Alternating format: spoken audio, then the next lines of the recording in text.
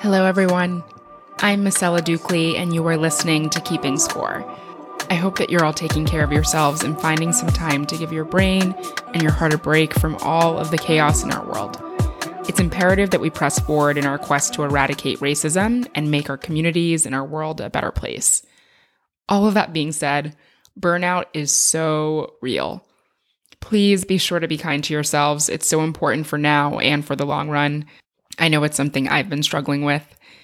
This weekend, I tried my best to minimize my time on social media.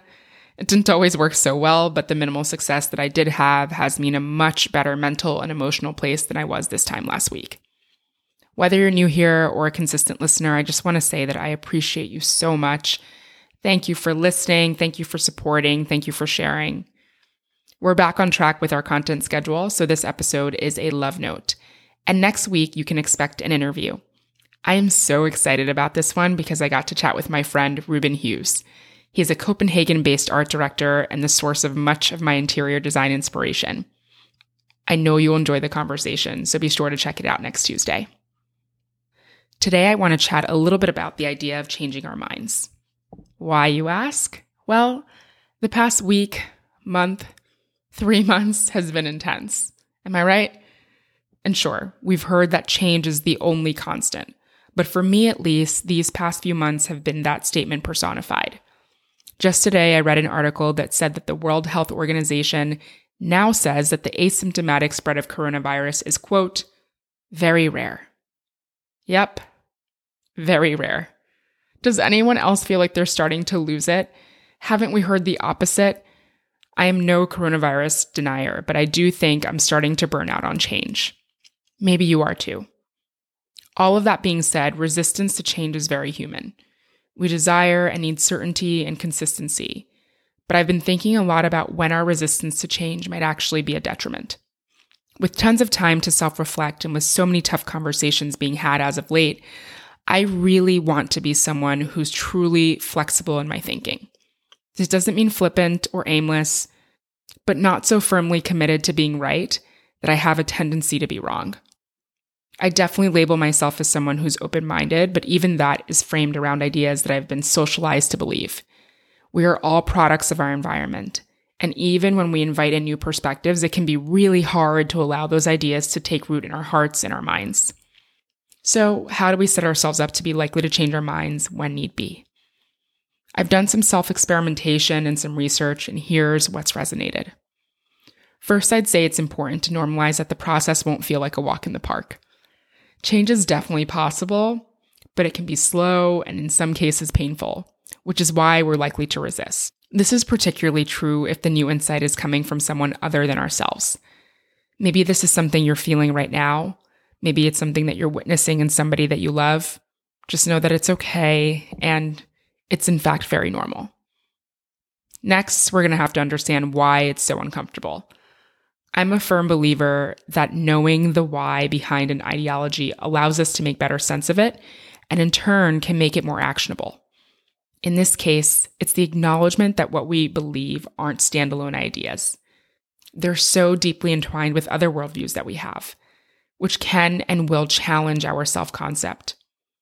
Philosopher and writer Julian Baggini describes it as ripping out a key part of a machine and expecting it to keep working.